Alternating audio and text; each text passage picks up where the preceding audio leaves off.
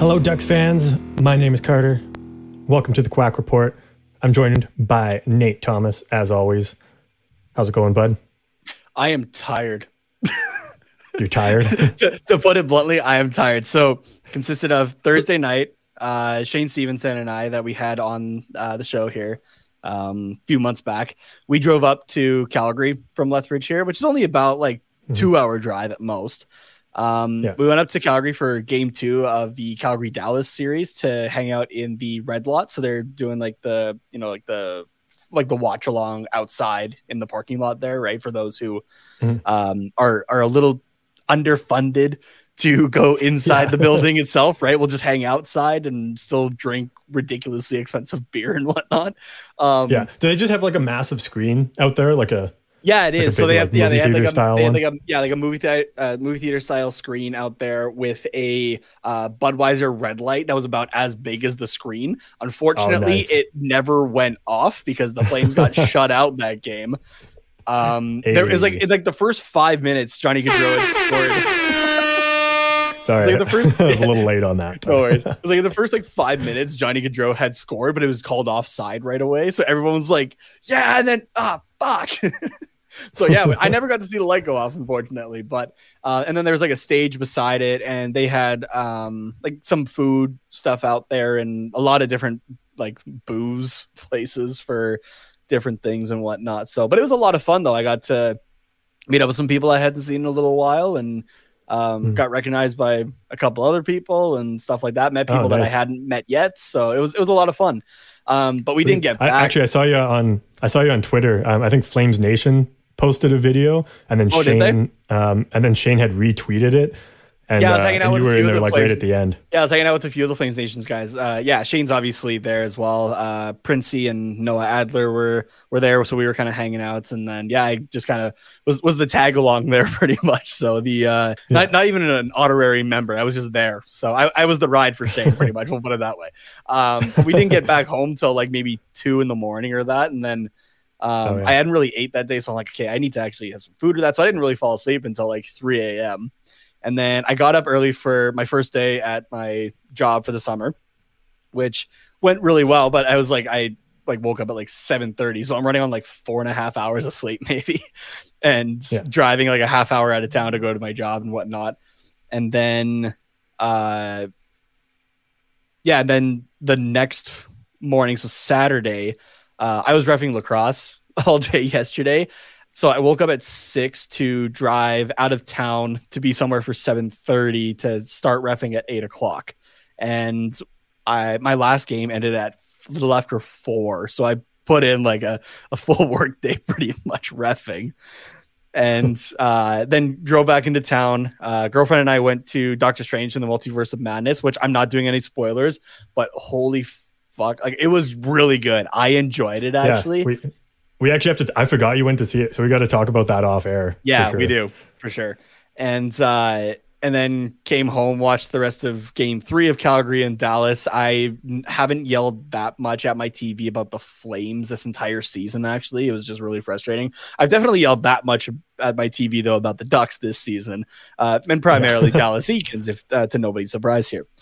It's just like a lot of early mornings and whatnot with like a couple late nights in there. So I was like kind of able to sleep in a little bit relative today. I think I woke up at like 8 o'clock or that. I drove 2 hours back home then, back to like our hometown to spend some time for Mother's Day with my family and that kind of thing. And then came back here, had dinner with my grandma for Mother's Day and that. And now we're doing this. So it's been go for me for the last little while, like especially after finishing school. So I'm going to debut a new segment here for a second. So just bear with me. Is it like how long I talk about what's going on with me? No, it's not. So I know this is a bulletin board, but this is going to be my clipboard here for a second. And am I in therapy I just want you to get comfortable. Yeah, you are. Okay, good. Because are you comfortable right now? I'm comfortable. I saw a thing actually that was like, guys will not go to therapy, but they'll talk about hockey for hours. So here we are, everybody. Welcome to the Quack Report. This is actually your therapy session, just not therapy. I'm not a registered therapist whatsoever. So please don't take any of my advice seriously. No. You're the Oh, I'm the patient. Okay, you're the therapist. Okay, definitely don't take So- any of Carter's advice seriously then. No, absolutely not. Do I look like it? You should be. I'm literally holding a bulletin board and I'm wearing socks and pajamas right now. So you definitely shouldn't. But Literally be the chillest therapist ever.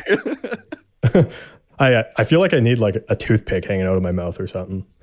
I know that's like a farmer thing, not a therapist thing, but just like how I'm sitting right now. So Nate, I think from what you're telling me and with the notes that I've been taking as you were talking here on my massive clipboard, yes, I think I've figured out how to make you less tired and make your life just a little bit easier.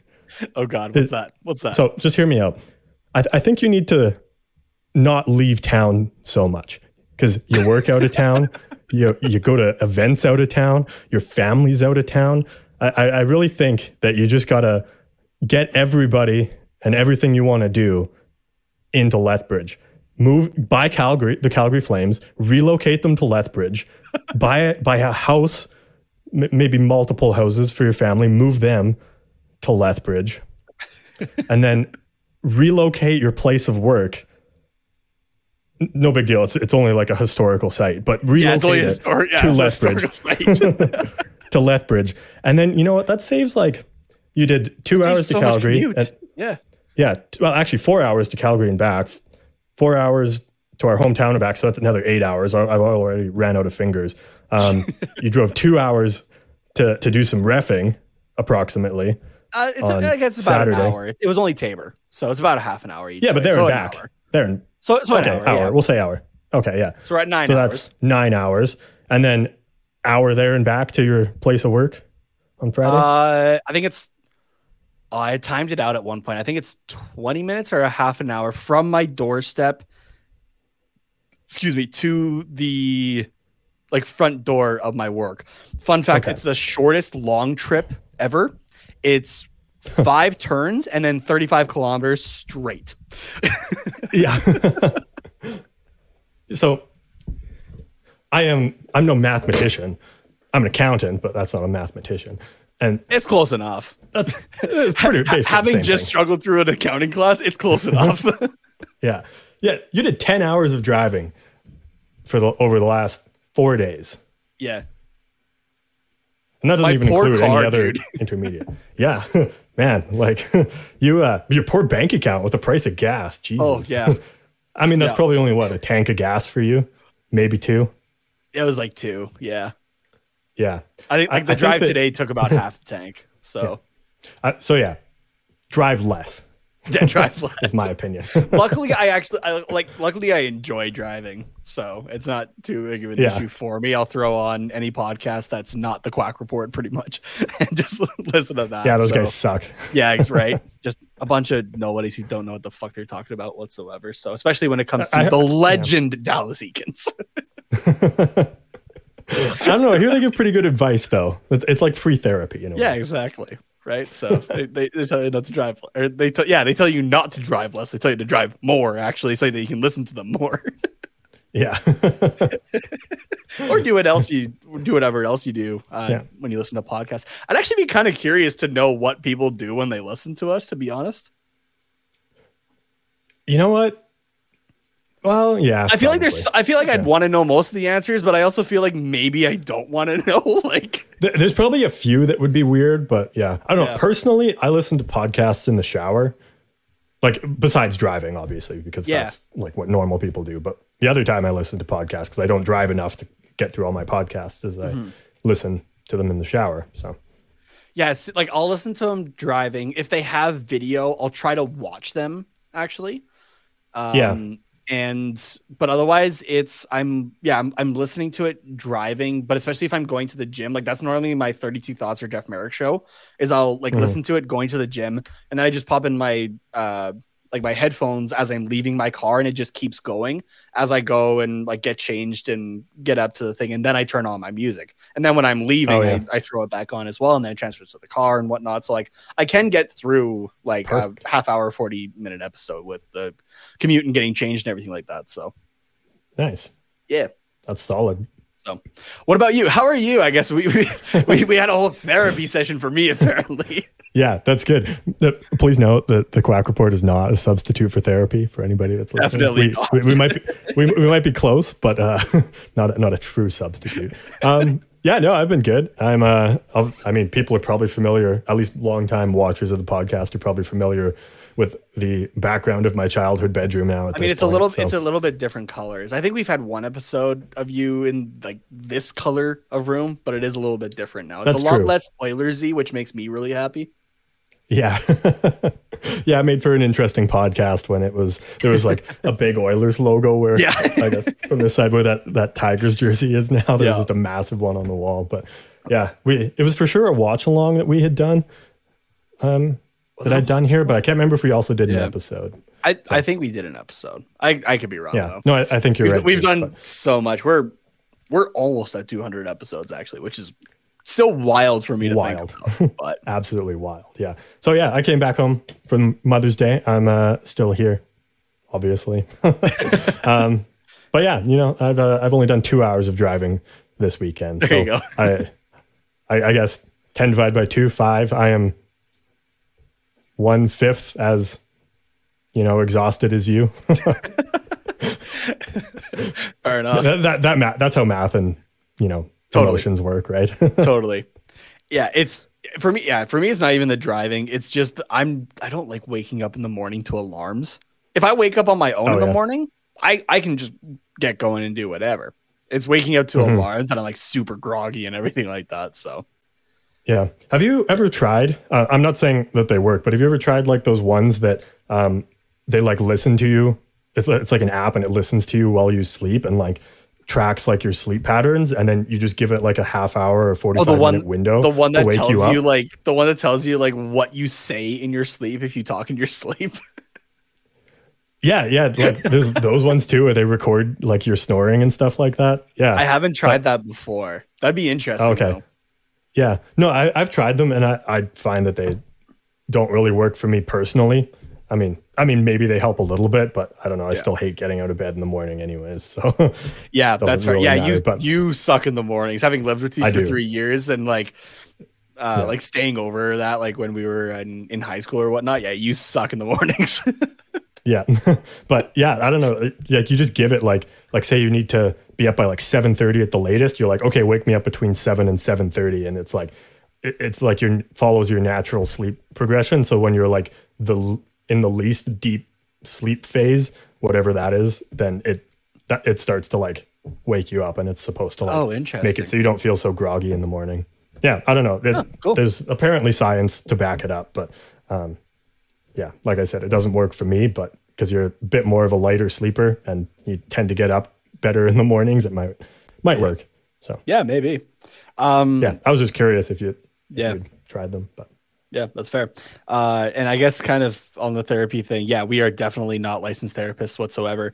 But something that is very therapeutic, I have found in the past, is online shopping. And a great place to online shop actually is at tqrshop.myspreadshop.com, where you can get like awesome water bottles like this one and stuff like that. So yeah, if you need a little bit of retail therapy, head over to, again, tqrshop.myspreadshop.com. Did you like that? Did you like that? That was awesome. That was very good. Yeah. Oh man. And you know what else is awesome? What? We got another ELC signing. Yeah. I'm doing the segment. It's a good one today. too. I'm doing the segment today. You're hitting it.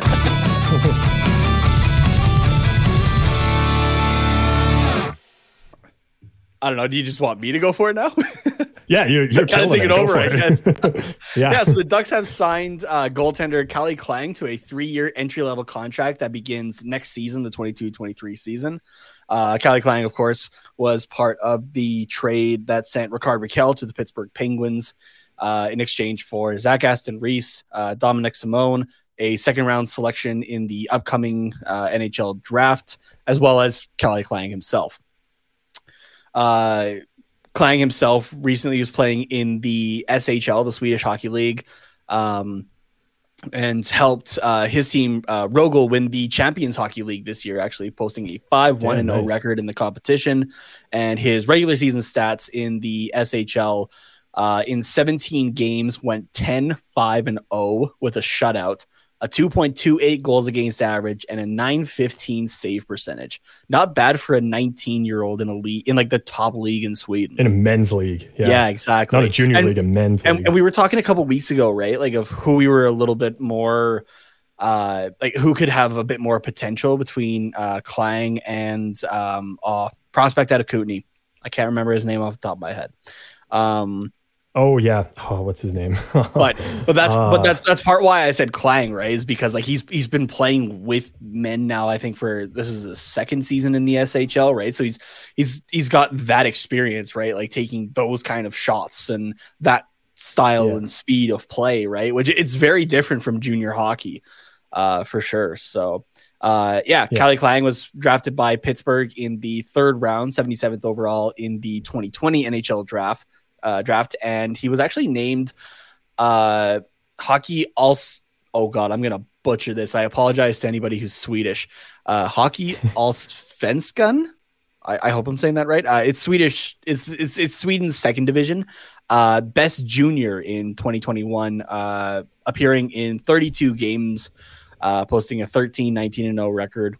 It says here with a 246 goals against and a 919 save percentage. So the record is not necessarily a reflection on his play, right? It's the save percentage and that sort of thing there. So, and I'm hoping that we get to see a little bit more of Klang with, I guess it's not really North American ice. It's kind of a midway point, I guess, with the World Juniors. Is it normally? It's not Olympic. It's not Olympic size ice normally.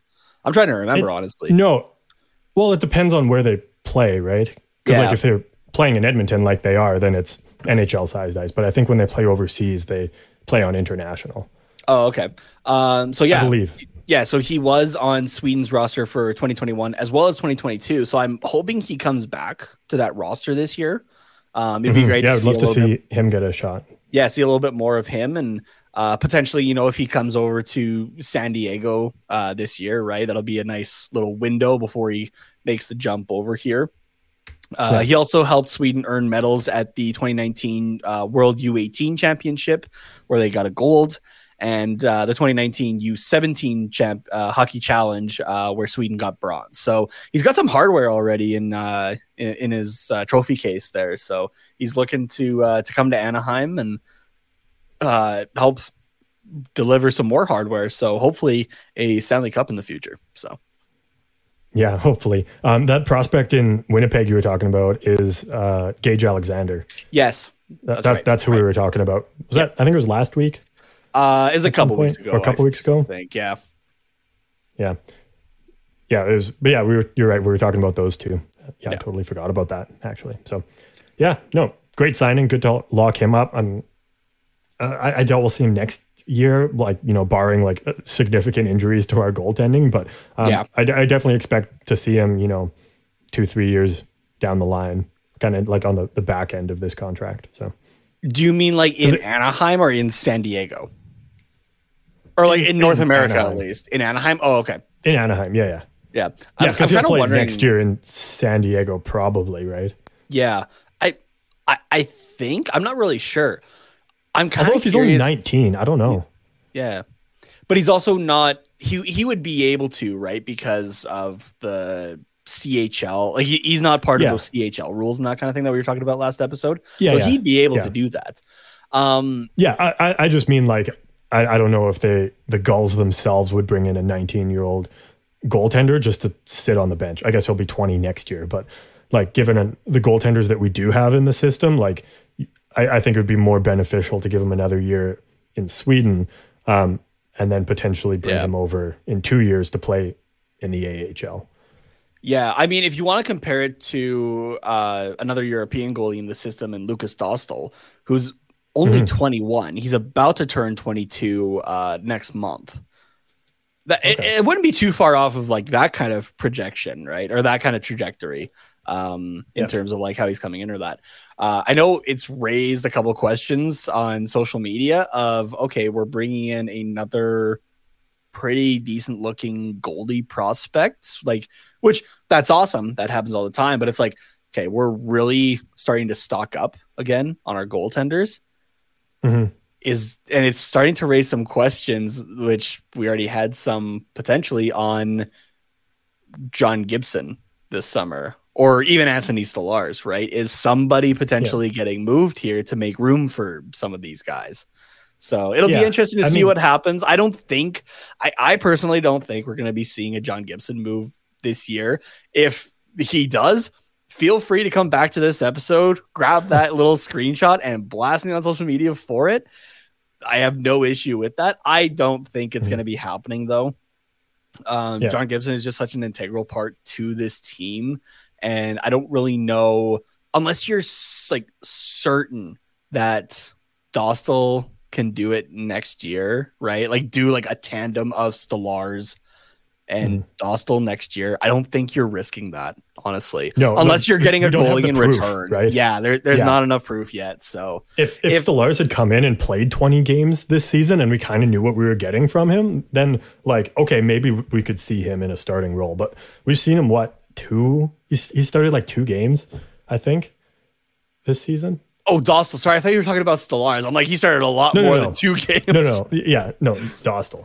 Yeah. If I said Stolarz, I apologize, but Dostal. Yeah, I think it was 2 or 3. I'm just trying to double check here, actually. But like, you just don't know what you're getting with him, and like, I'm not concerned about us stocking up on goalies. Like, at the age that they are, like it's a coin flip of if they're going to be an NHL caliber goalie or not. Like it's just too early to tell. So like, this is what a lot of teams do, is they stock up on the goaltending prospects, because when these guys are going to be ready in likely, we'll say 5 years minimum, John Gibson is going to be kind of on the downward trend. Well, no, I guess because he's only 25, isn't he? Gibson, 26? It's 28, I believe. Is he? Damn. Yeah.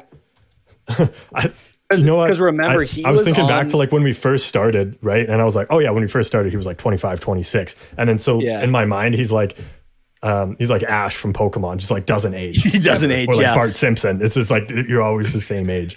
July 14th, 1993. So he is 28 years old. In 2 months, he'll be 29. So yeah, remember he was part of that Team North America team that was under 23, right? So and that was in 2016, which was 6 years ago now. Okay, yeah. So so that makes sense. Yeah, so like when these guys are just entering their prime, 24, 25, John Gibson's going to be 33 years old. So it's kind of that perfect transition point. Like, okay, we are having to rely less on John Gibson. And I mean, it's still very possible he could be a stud at 33. I'm not saying he's like kick him to the curb. You're 33 year old. I mean, the Vezina winner is like nearing his 40s, like right? Yeah, the current Vezina winner. So, which fun fact that jersey is supposed to be in this week for me. Woo! I'm excited for that. That's good. But that might be the point where, John Gibson can't handle 60, 70 games in a season anymore. So it's like, okay, I can only play 40. Otherwise, I'm either too tired for the playoffs or I get injured. So we need someone else. Oh, look we've got this nice young goalie in Lucas Dostal or Callie Klang or Gage Alexander that can come in and play the other 40 games. Man, the Ducks scouting does not miss very often on goaltenders over the last absolutely not. Almost the entire duration of the club's existence, right? Like think of how lucky the Ducks have gotten just in the 21st century alone. We'll take out like the first. I am getting a call. My bad. There we go. I'll have to text him here in a second and say I'll call back later. What was I saying now? Oh yeah, we'll take out like the 90s for the Ducks, right? And like we'll just go from say like 2000 on, right? J.S. Jaguar is traded to the Anaheim Ducks from the Calgary Flames. So we have Jaguar for quite a while, right? Yeah. And then you bring in I'm trying to I hope I have this right in my head, kind of timeline and whatnot. Then you bring in this young guy by the name of Jonas Hiller. Does fairly well for the Ducks for a number of years. And then you get lucky with not one, but two young goalies who are playing really awesome and fighting Hiller for spots so much that you have to move Hiller to the Calgary Flames as well as a thank you to J.S. Jaguar. And then you even have to choose between those two. Like, who are you going to keep around? Because that's the time still of starters and backups, right? And you're not making one of those guys a backup goaltender.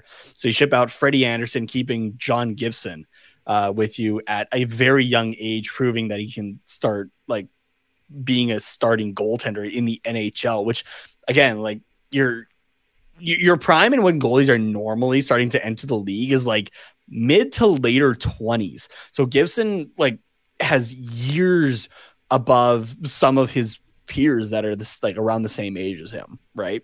Like the Ducks have not missed over the last while with goaltenders they're bringing in, like they're scouting or they're drafting or that kind of thing. So it's been as a goalie enjoyer myself, it's very pleasing to see. So these kind of moves of like Gage Alexander trading for a great prospect in Callie Klang, a great goaltender in Lucas Dostal, drafting him, right? Like this is just it's very nice to see. So yeah, for sure. I just looked up the Ducks goalie timeline to see if you missed anybody, and generally, like, you hit like all the big ones anyways. So sweet. So nicely done. But I was just taking a look, and in 2013-14, we had 4 goalies play. Jonas Hiller and Freddie Anderson obviously were the 2. But they only played 78 games. Is that right? Yeah, 78. So there's still 4 games, 4 games unaccounted for, but it doesn't add up because, goalies get pulled and stuff like that. So, so one goalie played 5 games for us and another goalie played 3 games in that series. So in addition to having Hiller and Anderson, we also had Victor Fast and John Gibson play games for us that season. Jeez. And Victor Fast kind of went around a couple different teams as well in his career, but like he did, yeah. Still was a guy that was able to get NHL playtime, right? I'm just exactly. trying to pull up his stats actually. Here we go. That 13-14 season, didn't the Ducks just like go off? Wasn't that like a solid year for the Ducks? I know it was a good year for scoring for sure. It was a good year for Ducks scoring too. They had a 54-20-8 record, 116 points, finished first in the Pacific Division. Oh yeah, right. Okay, Victor Foss actually wasn't around as long as I thought he was. Okay.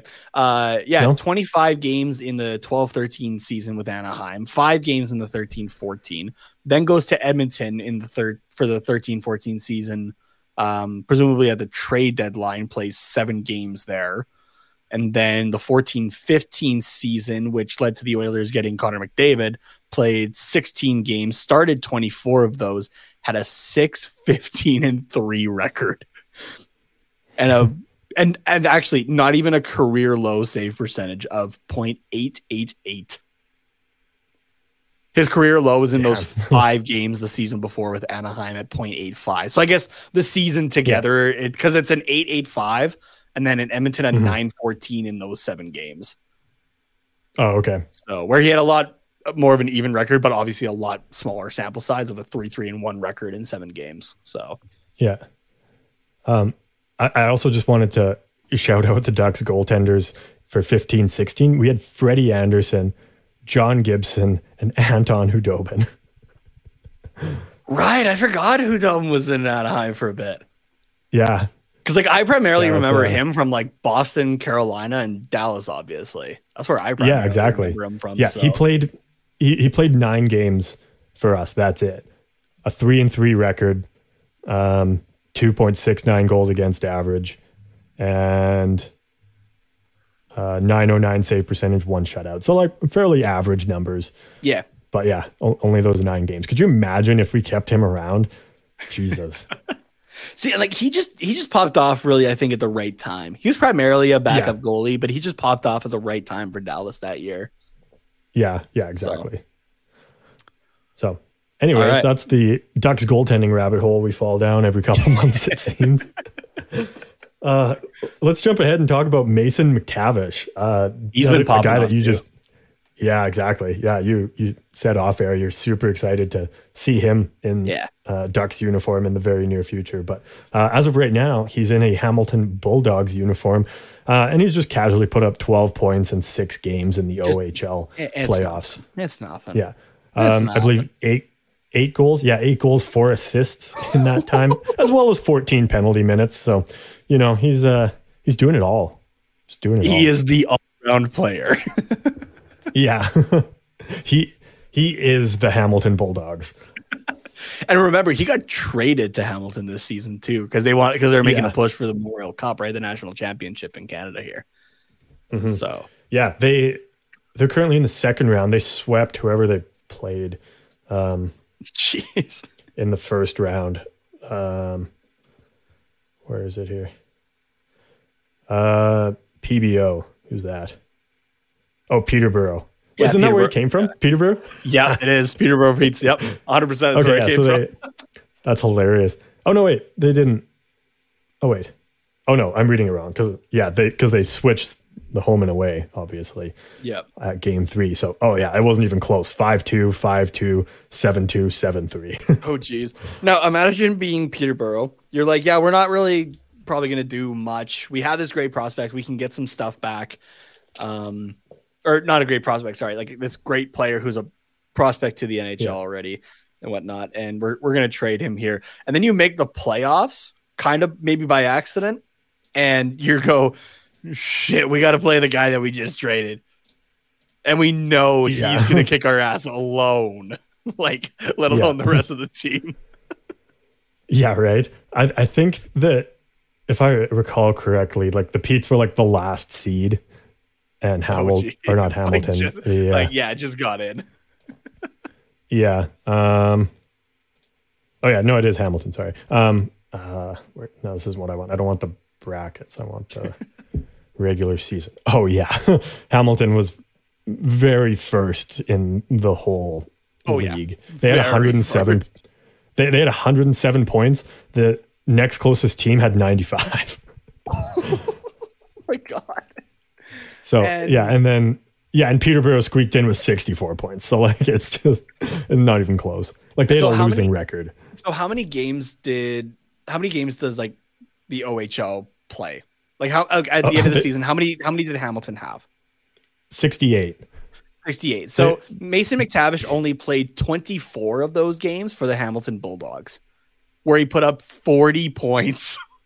Jesus. And then he only played 5 for Peterborough before that. And then he was splitting time between Anaheim, San Diego, the World Junior Canada team, and the Olympic Canada team. Yeah. He's a busy guy. Very busy guy. So, and hopefully starting next year, he's consistently wearing just one jersey. So, yeah, that would be nice for sure. Would be nice. So, we'll continue to follow them because I think we'll have a lot to talk about Bulldogs wise. I think they're currently up 2-0 against Mississauga, I think is who they're playing in the second round. Yes, the Mississauga Steelheads. Yeah, they're up 2-0 game Tuesday, then Friday. So, honestly, wouldn't be surprised if that was a sweep too. Both of those games were 4-2 finals for Hamilton. So, that's we'll hopefully have a lot more points to talk about, but very good stuff. I was gonna say before we talk about sweeps, do we want to give a shout out to our friends at DraftKings? Sure. Yeah, let's do that. Okay. Yeah, go for it. Because I keep running out of time. Another live ad read, or I guess as close to live as Sunday coming on Monday episodes are. So, hockey fans, the pursuit for the Stanley Cup is on, and DraftKings Sportsbook, an official sports betting partner of the NHL, has an unbelievable offer for the most exciting playoffs in sports. New customers can bet just $5 on any team to win and get $100 in free bets no matter what, win or lose. It's the equivalent of like your Starbucks coffee that has way too much caramel drizzle on top of it. Looking to turn a small bet into a big payday during the playoffs? With DraftKings same game parlays, you can do just that. There you go. I didn't mess it up that time. Create your own parlay by combining multiple bets, like which team will win, how many goals will be scored, and more. It's your shot at an even bigger payout. DraftKings is safe, secure, and reliable. And best of all, you can deposit and withdraw your cash whenever you want. So, what are you waiting for? Download the DraftKings Sportsbook app now. Use the promo code THPN.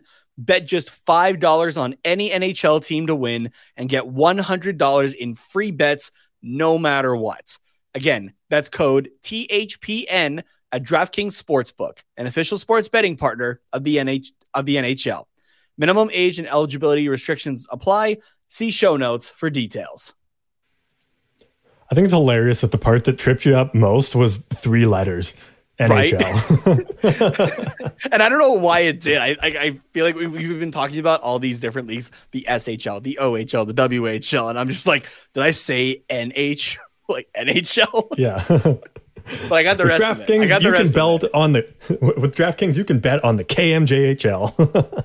That's I kind of wonder That's if the only you one. can actually, or the QMJHL. I think you mean. He said K. Did I say K?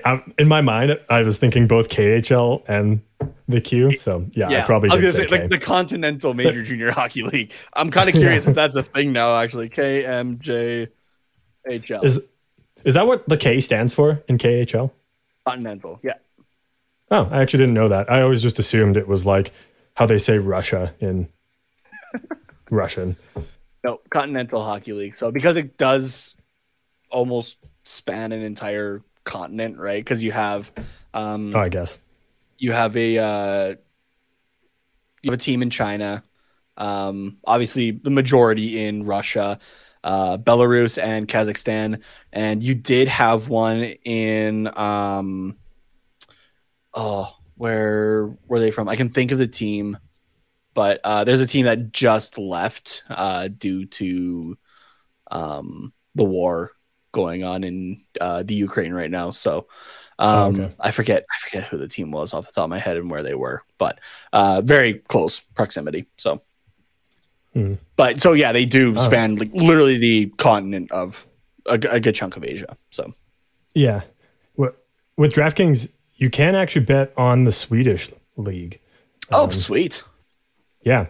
Yeah. It just looks like that one in the NHL, but I mean, yeah. Swede, man. Oh, man. So, all right. No, that's cool. I never bothered to look if you could, because like, I don't know enough about those leagues to try bet on them, but yeah. Yeah, that's fair. That's cool. I feel like you'd have to do it like midway through the season and you can like take a look at the standings and stuff like that. You have a better idea. Yeah, exactly. Yeah, exactly. So, okay. So I was using for my just going off with the segues here on this episode, talking about sweeps. Does Colorado sweep Nashville tomorrow night, like Monday night? They're up 3-0 in the series.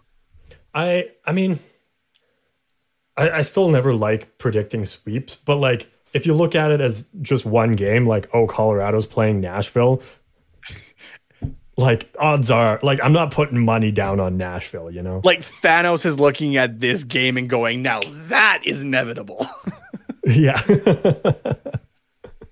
Yeah, exactly. So, I mean, it wouldn't surprise me, but it also wouldn't surprise me if Nashville was like, we're not getting swept, you know? And Connor Ingram's been pretty solid for them. He's been great for Nashville. Absolutely. So if they were to win, it would be because he steals them the game. It's just whenever he's putting on a phenomenal effort, it seems that Nashville just like can't get him a goal, you know? Like there was that 2-1 game, like where he let in one goal like early in the first and then made like, 40 some straight saves to get them to overtime. And then like that's the one game I feel like Nashville could have won and they didn't. So you know what? I am actually going to say that they had their one chance to win the one game and they blew it. I think so. And now the Avalanche are like, okay, we gave them one. We tried. We tried. We went to overtime, and then McKinnon or Makar, whoever scored the goal, was like, you know what? I'm hungry. Let's get out of here. Let's get out of here. I just want to read off the scores for the 3 games so far. 7-2 for game 1. 2-1 in overtime for game 2. and then 7-3 for game 3. Yeah. Like, I'm no mathematician, but I'm pretty sure that 7 plus 2 equals 9, plus another 7 is 14. No, Close. I was thinking 7 plus 7 is 14, 16. There you go. Yeah, there you go. Yeah, I am tired, like I said. You got there. But 16 goals in 3 games. I know we're talking about the Colorado Avalanche here, but sheesh. Yeah. That's a lot curious. of scoring. You know, if you want, the over for this game on DraftKings Sportsbook for Colorado Nashville is only set at 6.5. Oh, that and the odds are minus 115. The odds are minus 115, let me say. So like, if I'm thinking of this right, you put down 115, you get 100 back, or 215 back technically. So not great, but you know. So it's actually it's in favor technically of scoring more than 7 goals. Like for the entire game, like Nashville and Colorado combined. Yeah. Jeez. Yeah, because the under what's the under? Minus 105. The under 6.5 is minus 105. They're pretty similar. So actually the favorite is the favorite's still the over because it's. Oh yeah, sorry. Yeah. Then minuses really screw me up. Like I really have to like sit down with a piece of paper or an Excel spreadsheet and be like, what the fuck's going on here? Oh, see, like it's the minuses that I just like put in a dollar amount and just see like what the return would be. So it's like, oh, okay, I put $1 here. Oh, okay, it only bumps it up by like 80 cents. Okay, gotcha. Yeah. So yeah, I mean, like in all the other series, it's like there's like a clear favorite, like a plus 100 and like a minus 120. But in that one, it's like, you know what? It could go either way. Yeah, exactly. I don't know what other. I just thought it was interesting that the over was set at 6.5 because like Colorado could do that by themselves. Yeah. So I thought I thought the Hurricanes were actually up 3-0 in the series. I didn't really realize that Boston won game 3 and now won game 4 today. Mm-hmm. So that series is tied at 2. So that's a lot closer than I thought it was. I'd put down, I was like, well, the Hurricanes are going to sweep today. I put that down, lost that bet by like 1 p.m. for like our time. And I'm just like, oh, okay.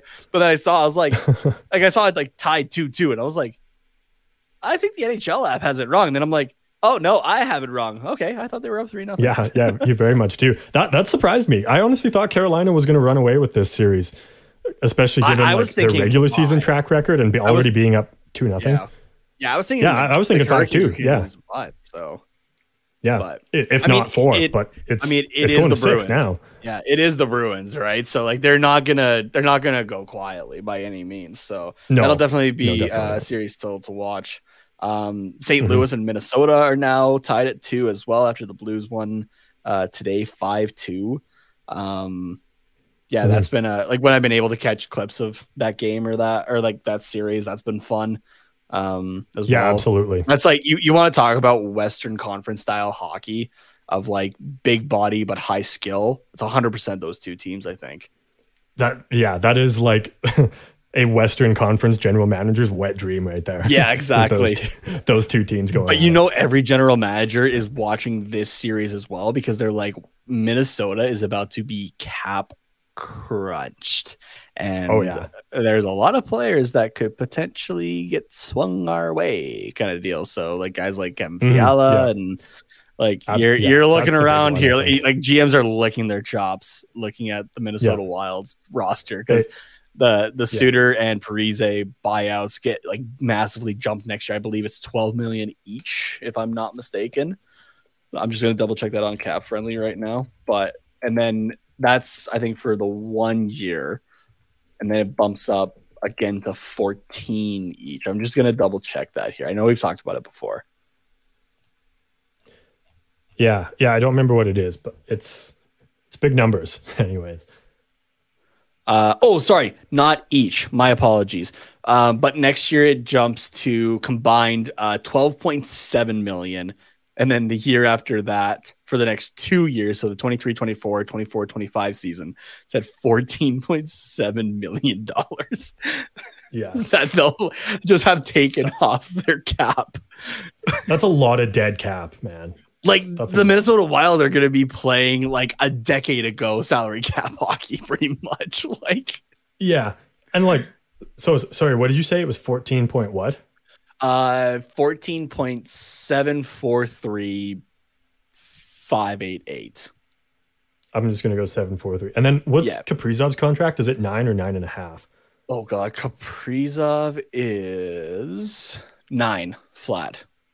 Just 9? Until 25-26, which, fun fact, those buyouts still will not be done yet, but that year, oh no, absolutely it not. will drop down to 1.66.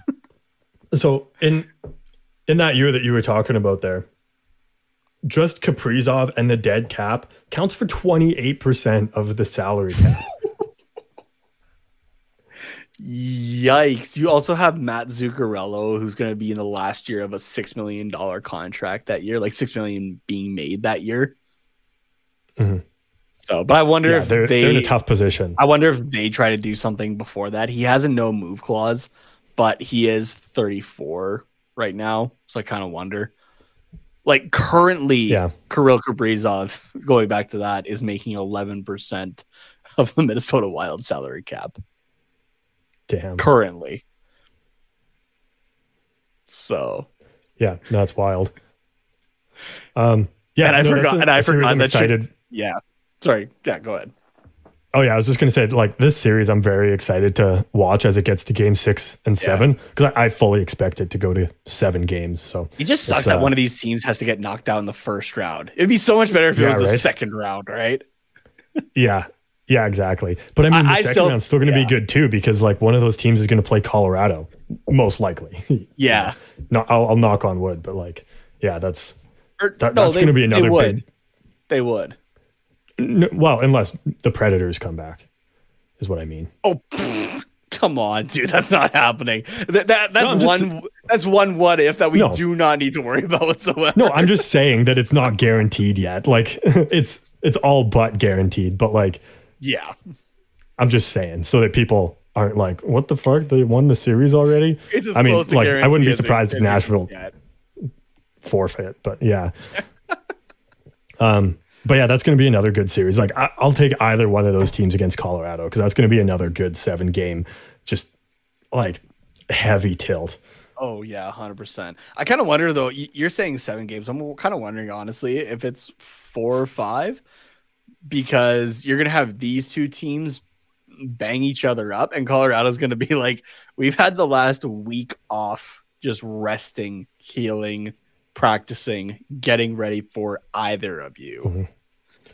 Yeah. Like, see, Colorado's terrifying if they're doing anything within 5 games. So yeah. I think it's going to be pretty like whoever makes it to that second round, like, yeah, they're going to be beaten up, but they're going to kind of be rejuvenated, I think, when they're like, okay, game 1 against Colorado, like, let's get into it. Yeah. So, I think either one of those teams are going to show up. And, like, there might be some, tired legs at the end of, like, the game, or, game 3 might be a rough one. Yeah. Or something, like, just because it's been so many games in a row. But, yeah, I fully expect that to be another good series, no matter how long it goes. So, yeah, 100%. I don't know. Are there any other series, like, specifically you want to, like, dive into or that? Well, we've talked about all the ones that happened. Oh, no, we haven't talked. Well, no, you're kind of jumping around. I see. Yeah, I'm jumping around a little bit. That's okay. Let's do we did Colorado, Nashville, Minnesota, St. Louis, Carolina, Boston. We could talk about let's pick one more. Leafs and Lightning. Leafs and Lightning, sure. Yeah, because that's that one that got tied up today with, what was the final? Like 7-3. 3, right? 7-3, right? 7-3. Yeah, I forgot there was the empty net there. Yeah, I mean, the Lightning came ready to play. Empty net. What the fuck?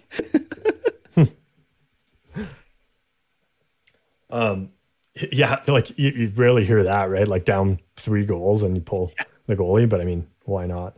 Why not? Yeah, that was like it was kind of I didn't see much of game one in that series, but game four was kind of just like the reverse of that. It was Just the Lightning being control. like, you know what, we're the fucking Tampa Bay Lightning. Like, Yeah. you guys are going to learn today. Whereas game one was like, we're the Toronto Maple Leafs. You're going to learn today. So, like, I think it just really shows how balanced this series is. Like, you can have those close games, you can have those blowouts, but like, it's equal on both sides. 100%, and especially the fact that both these teams like split at home, right, or on the road, however you want to look at it. Like, this is going to be a fun series, and I think this is one of the few that I had going. I think I only had one. I think this was actually the only series I had going to 7 games. So, oh really? Yeah, oh, wow. I think everything else. Probably like, I think everything else I had in 6. Well, I think 2 or 3 I had in 5. So. Oh wow! I think I had most of the series going to 7. I had Wild and Blues, Leafs and Lightning, Panthers and Capitals, and the Rangers and Penguins. So yeah, I had 4 of the 8 going to 7. I don't know. I just like 7-game series, so I think I'm a little biased. It's fun, right? It all comes down to one 7. game. Yeah. Yeah, like I don't care who's in a game 7. Like if there's a game 7 on, I'm You're watching it. Yeah, 100%. So because you know that's gonna just be all out like warfare almost. So yeah, it could be like, you know what? I'm not going to say that because I don't want to. I don't want it to happen. Never mind. Yeah. Oh man. Basically, I was going to pick 2 teams that I absolutely hate, and they're it's not gonna happen. The 2 favorite teams, and I'm like. I can't say that is going to be a series and going to go to 7 games. I don't want to put that out into the universe. Yeah, exactly. Oh man. All right. I mean, I know that's only like half the playoff series going, but we are going to try to keep this episode a little bit shorter, considering the last one was 2 hours. So we'll get into more obviously as we get to Wednesday's live episode and that kind of thing. So, because there'll potentially be some series wrapped up at that point as well. Nashville, please don't mess that up for us, but please lose. I don't really care to talk about Florida, Washington, and New York, Pittsburgh, but do you want to talk about the Calgary and Edmonton series just very briefly? We can, sure. You can start off because I'm going to be very short with the Flames one because I don't overly want to talk about it too much, to be honest with you. I can give you the... I do. I can tell you right away, though, like just what the Flames need to do. But yeah, let's talk about Edmonton, LA quickly. Okay. Just a heads up to everybody listening. As we're recording right now, it's the end of the second period and the Kings are up 2-0. Just to give you an idea of where we're at as we're recording here. So we'll have to see if things change or whatnot. So yeah. Well, I mostly want to talk about games 2 and 3. And I mean, we've already talked about game 1, so it doesn't make sense. You want to talk about game 2 and 3 because the Oilers just lit up the Kings. Absolutely, just demolished them. Yeah. Yeah, I mean, that's really all I have to say. But like the depth scoring, the 5-on-5 scoring, the shorthanded goal, there was power play goals. Like it was everything that I wanted to see for the last 3 years. Well, and it was all in 2 short games. Yeah, and it's kind of what I was talking to you about as well, like my thoughts on this series, like how it could go, right? Of like if the Kings with Kopitar and Deneau and Jonathan Quick's goaltending can shut down, those main producers of McDavid and Draisaitl, right? Then the Kings will have a lot easier of a time. But if the depth scoring starts to come out and they're able to get around that, we only have to shut down 2 guys pretty much, then this could be the Oilers series. So I haven't really seen a whole lot of, I haven't actually seen any of game 4 here, but I don't really know what's going on. It looks like they're just looking from at shots and whatnot. I would assume that the Kings are being successful right now in their shutdown style. Yeah, but they're playing their type of game for sure. It was just kind of like a good puck battle game for the first bit, but then as soon as the Kings went up, they started to really lock down defensively, which is what you do. You get the lead and then you play the boring hockey. Like that's what the Kings do. So, I mean, I expect things to open up in the third. but yeah. Oh, I want things to open up in the third. But, it's the way that they're playing. Like, this is like what LA is known for. So I would kind of expect them to keep it close. So without jinxing my team too much. But did you hear what Todd McClellan, coach of the Kings, said for his post game after Game 3? No, I didn't, but I'm kind of curious because he also did coach the Oilers just a couple of years ago. Yeah, it's hilarious. I'm going to play it real quick because it's just a short little piece, but okay. Let me make sure my volume's up. And you know what? We can do this really quick tonight. I can summarize it all up for you. We can all go home. We weren't any good. We're really disappointed. We got trapped playing their game. You can ask me about individuals. I'll give you the same answer for all of them. They weren't any good. And we have to regroup tomorrow. Grunny didn't play because he had an injury. Anybody have anything else? Good night. Nobody dares ask another question after that. Anybody have anything else? You obviously couldn't see the video, but his face is like, if anybody else asks me a fucking question, I will lose it. I will rip your tongue out and shove it up your ass. Like, oh man, Todd McClellan and Daryl Sutter being the kings of very concise answers and just not wasting anybody's time. So yeah, absolutely. I just wanted to shout out World Hockey Report for posting that, another show on the Hockey Podcast Network here. So yeah, I'm sure there was other versions of the clip available, but that was the one that made it to the Edmonton Oilers subreddit. So it's pretty cool. Hockey Podcast Network gets around. It does, yeah. Flames in Dallas. What the fuck? I'm curious about your thoughts because there's nothing more than about the playoffs that I love than lurking in the evenings in the Calgary Flames subreddit, not trolling because like I'm not that type of person, but just going and being like, how like on edge is this entire fan base? Oh, the fan base is, dude, there is no balancing act of the Calgary Flames fan base. It's either at an all-time high or at an all-time low. I'm reading through replies and whatnot. Like, it's after like the second period where the game is tied, and like people are in the comments like on Twitter and whatnot, which obviously like Twitter doesn't encapsulate an entire fan base or that, but it gives you like a decent idea, I feel like, for the most part, considering how many Flames fans are on Twitter that I see and whatnot. And it's just like it's tied going into the third period of Game 3 in a series that at the time was tied 1-1. And people are just like, yeah, series is over. Dallas takes it. I'm like, what the fuck are you guys talking about here? Yeah. And like, even after the game, there was even more of that. And I'm like, it's 2-1. Like, yes, they only have 2 games to win. I get that. They're halfway to winning the series, but it's only Game 3 of potentially 7 games. Like, let's tone it down here a second. That being said, I'm glad that you're like a little bit more reasonable than most Flames fans, but I do enjoy seeing the lows. I'm cautiously optimistic still about the Flames. I feel like this is a team that's still built for it. However, they gotta fucking play like it if they're gonna get past Dallas, which everybody, and I mean everybody, Sportsnet, ESPN, TNT, doesn't matter what broadcast like you're on or that, everybody picked the Flames to win this series. I didn't see one person pick Dallas. This could be the biggest upset, actually. I feel like even more, well, maybe not even more so than if Nashville did it over Colorado, but that's also not even a possibility, right? I don't think. Well, never know. But come on, the Nashville Predators are not pulling out 4 straight with third string goal. I highly doubt it, but like, you never know. You never know. You just never know.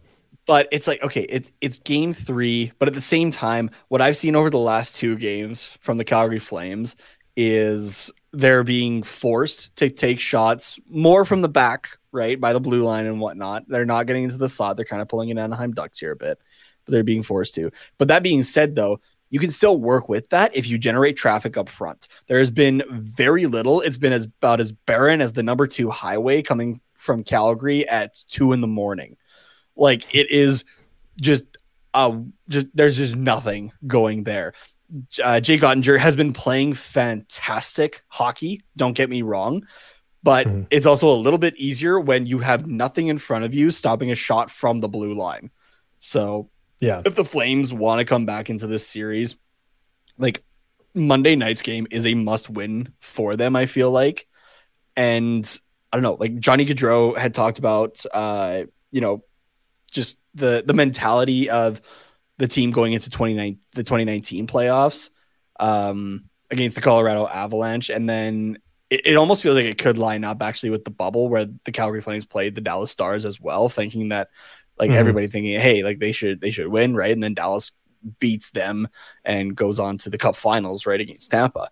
But he was talking about we had a bad mindset going into that of, just like we were like pretty much like top shit.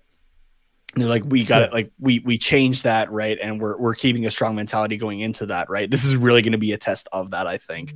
And they have to win Monday night's game, I feel like, or it could be done, I feel like, which really sucks.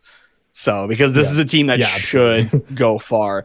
And I was even, I am on record on like Flames Unfiltered and on Twitter and whatnot, saying that I would have actually preferred, now mind you, this was also before UC Saros got hurt, but I was saying I would actually prefer to play the Dallas, like for the Calgary Flames to play the Dallas Stars, because you have to worry about their top line and Jake Ottinger, but the rest of it should be fine, right?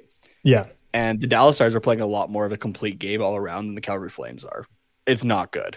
So yeah, like even though their second, third, and fourth lines aren't, phenomenal and like doing a bunch of fancy stuff, they're not bleeding chances either.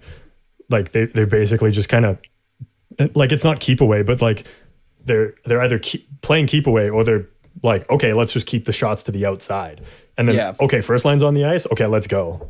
Yeah. And that's it. That's all. I forget who. And Jake Ottinger as well. Yeah. You're right. He's been awesome. I was listening to like 2 or 3 different podcasts today, so I don't remember who said it or that, but they were basically saying like the Dallas Stars are out Daryl Sutter in the Calgary Flames. Yeah. And from a Flames perspective, that's annoying as fuck, and they got to stop that. Or you got to learn to play around that if you want any chance of, because like this is a team that should be going deep, realistically, right? Like from an objective perspective, right? Like removing myself from the equation, right, of being a Flames fan, this Calgary Flames team should be a team that goes far into the playoffs, right? Yeah, I mean, look at the stats, like where they finished in the standings. Exactly, they had 40 three 40 goal scorers. Yeah, I almost said 43 goal scorers, and I was like, that's not right. 3 40 goal scorers. That's a lot of players. Markstrom had 9 shutouts, 10 if you include game 1. Yeah. Like, in what world does that team lose out in the first round? Yeah. Obviously a cruel one if you're a Flames fan, but like it's insane. I mean, if you want to hear the maybe not overreaction, but that heightened kind of downside, right? Like it's the all-time high, the all-time high, or the all-time low kind of thing. If you want to hear the all-time low side of it, it's still a very entertaining episode to listen to, and I love the guy to death. James Johnson over on the Barn Burner Hockey Podcast. He's been doing the game recaps for that show. Audie James has been doing Game Over with the SDPN now. But he's still on the show and everything like that. But he just can't do those game recaps right after because he's doing that show. But so James just went on a massive like multi-tangent thing for about 45 minutes talking about Game 3. And I mean, like I can tend to swear a fair bit on this show, and he's coming for the record of most bombs on an episode for sure. So with that one, nice. So I'd be curious to go back actually and like see how many times he said like some swear word or that. So because he was not happy about that result. Let's say that. So yeah, I also just wanted to say I did a hot takes bracket for a league that I'm in, and just for fun, I put the Stars winning the series 4-0. And then obviously Calgary won the first game, but you could still edit your bracket up until like Wednesday when games started. Oh my god, you make it 5 games for Dallas? I made it Stars in 5. And if that hits, I don't even care like how wrong the rest of the bracket was. Like, you're just like, hits, oh my God, that's all I need to be happy. Yeah. Yeah, exactly. Well, I mean, realistically, like who voted, like, unless it was like a hot takes one like you did, right? Like where know it's probably ridiculous. It's, Oilers fans who are just like having a laugh of, oh yeah, the Flames aren't going to get past Dallas, and Dallas Stars fans who are like, we're going to beat the Calgary Flames because we're Stars fans, right? Everybody else had Calgary picked to take this series, so it'll be a massive, massive disappointment, I think, if the Flames don't get past the first round of this year. Fun fact, they've only gotten past the first round once since 2004. The Calgary Flames are the Toronto Maple Leafs of the West. Honestly, they absolutely are. Yeah, I was going to say the third type of person that would put the Dallas Stars winning that series over the Flames is like one of those petting zoo animals that just like they put like two jerseys in the cage and like two like treats on each of them, and then like whichever treat they go for is like the corgi with the two baskets as they toss the ball to him. Like you know the videos I'm talking about, right? Or like that corgi specifically. That corgi had Dallas winning this series. Did he actually? Yeah, I think it was in 7, but I was like, oh fuck. I mean, it could happen in 7. You never know. Yeah. So that'd be unfortunate. But. Yeah. Did you want to talk about either one of the other two series, or are you? I'm good. I think we can save those for now. I still really haven't had a chance, honestly, to watch much of the Panthers and Capitals. Yeah, me neither. So. But definitely go check out those shows on the network there for that. And same with the Rangers and Penguins. I'm kind of just surprised to see the Penguins are leading this series. It's only 2-1, right? It's only been 3 games. But man, the Penguins it's the are same thing with the Bruins, right? Yeah. Like they're not dead until they're dead. Really. Yeah, exactly. Well, I forget how you put it. It was way better than whatever I just said, but same sort of sentiment. So yeah. Okay. Well, let's take a quick break here, and then on the other side, we'll wrap up with some listener questions. And you said you had something else for What's Quacking as well, right? Yes, I do. Okay, cool. Well, yeah, that will happen on the other side of this.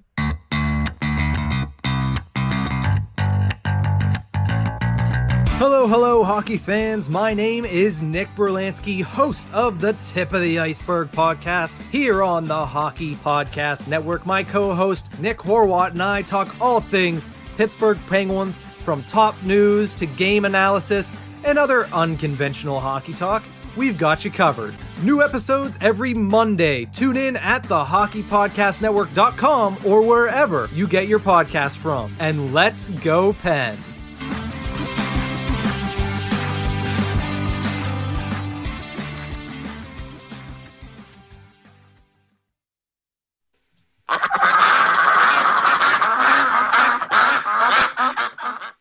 All right, so we had a couple questions sent in from Cody Spink, who's at Spinco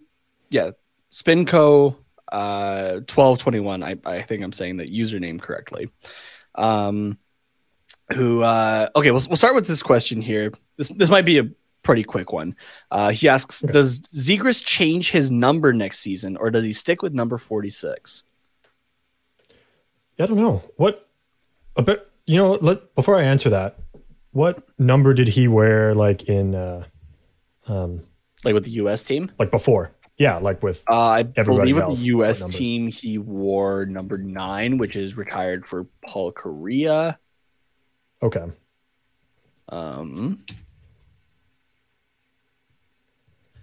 Yeah, I believe.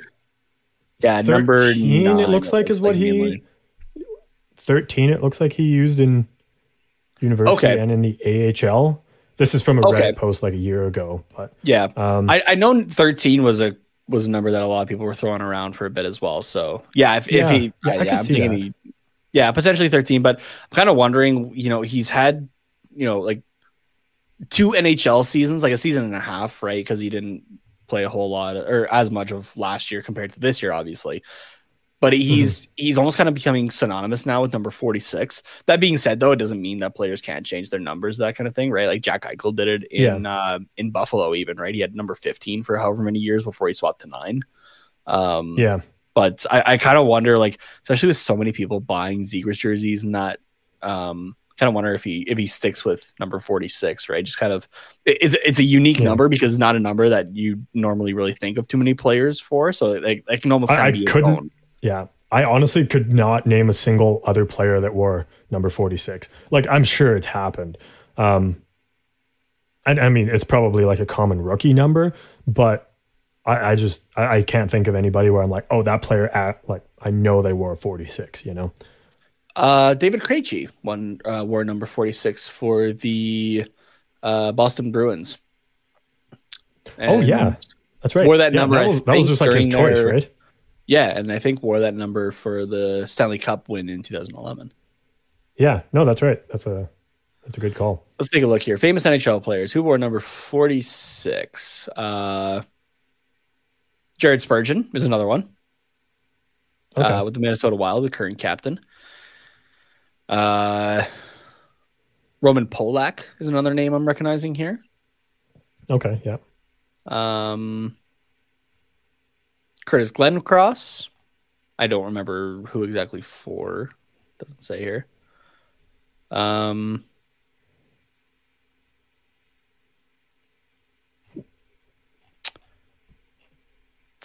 Yeah, there's not really too many names I'm recognizing. So okay. I mean, there's a few there, like you said, Krejci, Spurgeon. I mean, I know Glencross from his time with the Flames.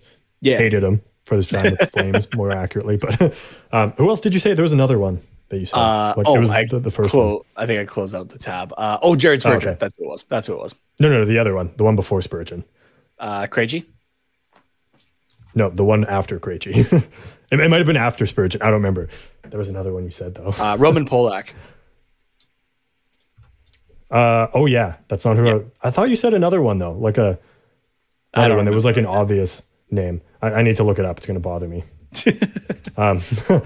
Anyways, the short answer is, I think if he does change, it would be to number 13.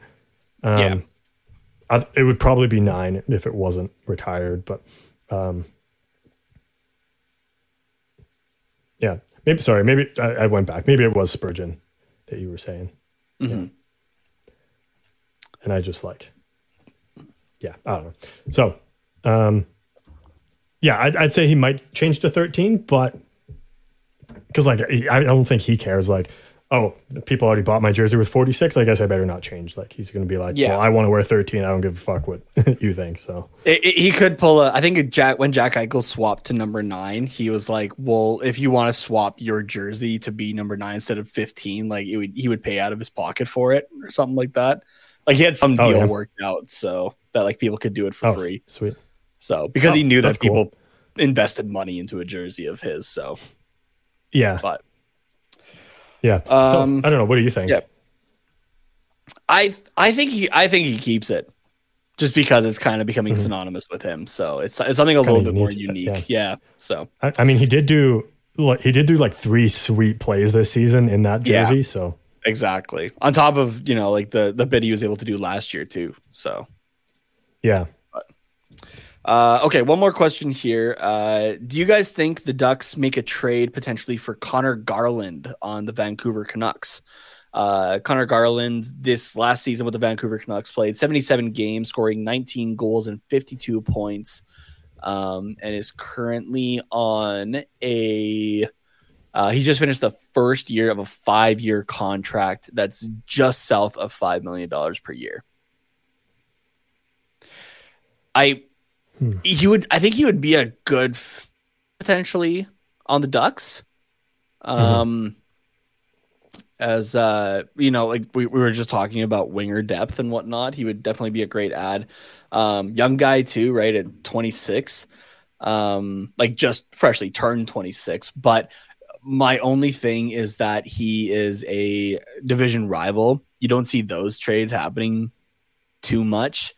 That's the thing that's holding me back from, Connor Garland is a possibility, right? It makes it harder when it's a division rival and like you're going to be playing that team for a good chunk of your season. So yeah, no, I definitely agree with that. But I think I could see us being interested in Garland, but given what the Canucks need, I don't know if we can if we have that piece. Yeah. So, or the pieces, I guess, because they're more than one piece away. So, yeah. And they have, I looked up, they have 13 million in projected cap space for next season. Oh, so they got some room to work with too. Yeah, they really have no reason to ship guys out, right? Yeah. The only guy that they would have to re-sign is Brock Besser as an RFA. Everybody else, and potentially Halak as a UFA, but they could. That'll be a cheap contract. Else, so. Yeah. And it's, if they do bring him back, it's not going to be a lot. He's currently making $1.5 million. So like, I feel like they can fill the holes they need in free agency. They just have to re-sign Brock Besser. I don't really think they're looking to move anybody out, honestly. Yeah.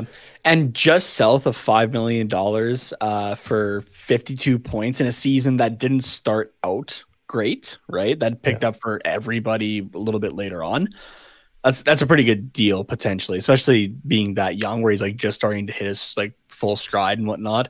Yeah, as great as it would be for the Duck, I don't see it happening, unfortunately. So at least in a deal with Vancouver specifically. So yeah, but I have to agree with you there. Yeah. So yeah, thanks Cody for the questions. If anybody else has any questions, you don't have to wait for a prompt or that. Please just DM us on Instagram or Twitter at Quack Report Pod. And as long as I'm checking the DMs and that kind of thing, if I see it, we'll bring it on the episode. So yeah, send it in. Yeah. So okay. So I got one piece here for our usual what's quacking of stuff from the internet or whatnot. Got an Instagram post here from today, Sunday, May 8th, Mother's Day, from the one and only Justin Bieber, who has a very touching and relatable Mother's Day posts, where he posts, if you're watching the video, Chrome has lost permission to capture your screen. Great. God damn it. Fun stuff. Give me 2 seconds here. Carter, if you want to ramble about something for a moment. Something. Anything. Well, you brought up Justin Bieber. First of all, that jersey that Justin Bieber made for the Leafs, or made with the Leafs, awful. Not a great jersey. Cool concept. I'm not like I like the Toronto saying side that I like. Yeah, that's fine. Yeah, it's the reversible aspect of it. Like, you can't have reversible like stuff, clothes. Yeah, it doesn't work. Okay, so I've seen pictures. I haven't seen one in person yet of the authentics for this. Yeah, it doesn't look great reversed. However, this is the one time that the Fanatics version, like the replicas, is superior actually, because when you flip it inside out, you don't have like stitching like just showing, right? That's not supposed to be normally. You don't have a fight strap just hanging off your back on the outside, right? Like the Fanatics one actually is legit reversible and looks a lot better. So the Toronto side of that jersey though, be like for as an alternate or that sort of thing, if that's what they're going to do with it, I'm not entirely sure yet. They've kind of been up and whatever with that.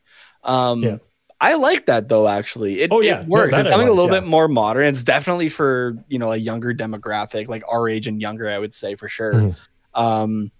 Seeing it up close as well, kind of having like the subtle Toronto skyline silhouette within the two blue bands is really cool. I like the jersey. Like some of the details, it's a little different for Toronto. And I'm on record of saying I enjoy different jerseys, are like trying something new. I just think this one was a swing and a miss. That's fair. Just basically on the reversible part. Yeah, the reversible aspect. If it was just a Toronto jersey, it would be great. It would be okay. Okay, so I'm not able to pull go up. Yeah, I'm not able to pull the actual image up, unfortunately, without like stopping the stream and all that kind of stuff. So I can read the caption and tell you what the picture is. The picture is of a young Justin Bieber, and I'm talking like the Bieber haircut and everything like that. Young Justin Bieber with his mother taking a picture with the Stanley Cup with the caption, "Happy Mother's Day, Mom. We're going to bring back Lord Stanley's Cup to Toronto this year, and it will be beautiful." 100% that dude just took a Mother's Day post and made it about hockey. Yeah. He was like, I want to post about the Leafs today, but it's Mother's Day. So how can I combine I've never these two related together? more to Justin Bieber in my life. Of like, somehow I'll accidentally make this about hockey. Yeah. You mean to tell me you didn't relate to him when he was like 13 and 14 years old and came out with Baby, and you weren't like, this song just speaks to my soul? No, personally, I like Justin Bieber's like stuff, say from like the last 5-6 years. I like that kind of stuff. Everything before that, though, I'm like, this is very tailored to a young demographic, and even as the young demographic at the time, because I'm pretty sure we're the same age as him, if I'm not mistaken. Pretty close, anyways. Yeah. I was like, yeah, I'm not a crazy fan of this. Like, Ludacris singing about meeting some girl on the playground at a bowling alley is great meme potential, like all these years later and whatnot. But at the time it was just not for me. I think part of it as well was like my little sister, who's like 8 years younger than me, was a massive Justin Bieber fan, like did go to one of his concerts and whatnot, and like had there's the concert DVD documentary, the Never Say Never, was on repeat in the family minivan. So like there was easily a point that just being around that movie so much, I could recite so much of it. Like, so I think that kind of like fed into it a bit. But everything for myself, everything from after his Comedy Central roast, I've really enjoyed actually. Like it's stuff that I'll just throw on and whatnot. Like, or like if it's in the rotation, I'm not skipping it going like, oh, Justin Bieber. I'm like, oh, sweet. Yeah. New Justin Bieber. Awesome. Yeah. Oftentimes, like if it just comes on, because it's like a playlist that I put on shuffle. If it comes on, I don't even really know. And then I'm like, oh, this is like kind of okay. You realize later, and it's like Justin Bieber. I'm like, oh, okay. I guess that's all right. Yeah. So because he sounds like an adult now. So yeah, that's probably the big part. Yeah. Yeah. And he's, singing about adult things. Yeah, exactly. So it's a little bit more relatable than Ludacris talking about meeting a young girl in the playground. That sounds really bad, honestly. Yeah. It sounds bad. With no context. Yeah. Oh yeah. Well, I think Ludacris on the playground is a great place to end it. Yeah, I think so. Yeah. And I know we both got to get up early tomorrow, so I think now is a good time to get out of here just on that as well. So, yeah, exactly. So Nate, where can they tweet at you their favorite Justin Bieber song?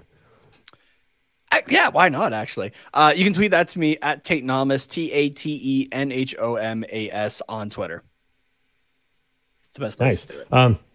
Yeah. And you can follow myself at Carter_Potts, POTTS_97. I want to plug this as well. I will be doing a watch along for the Oilers and Kings game number 5, Tuesday night, 8 p.m.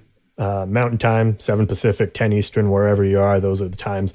That'll be on the THPN YouTube channel. It was a lot of fun last time. We had some regulars from the podcast here join in, and so that was really cool. Some people that I haven't seen on a live stream before too, but were regular listeners of just like the audio version. So it was cool to, meet some other listeners there too. So definitely come on and just hang out, or, drop a like on the stream and say hi. It's a blast. And drop any questions you want to. But again, that'll be Tuesday, 8 p.m. Mountain Time. And the show you can follow at Quack Report Pod, Twitter, Instagram, YouTube, and Twitch. I always forget Twitch. Thank you guys very much for listening to the Monday edition. We will be back on Wednesday for a live stream.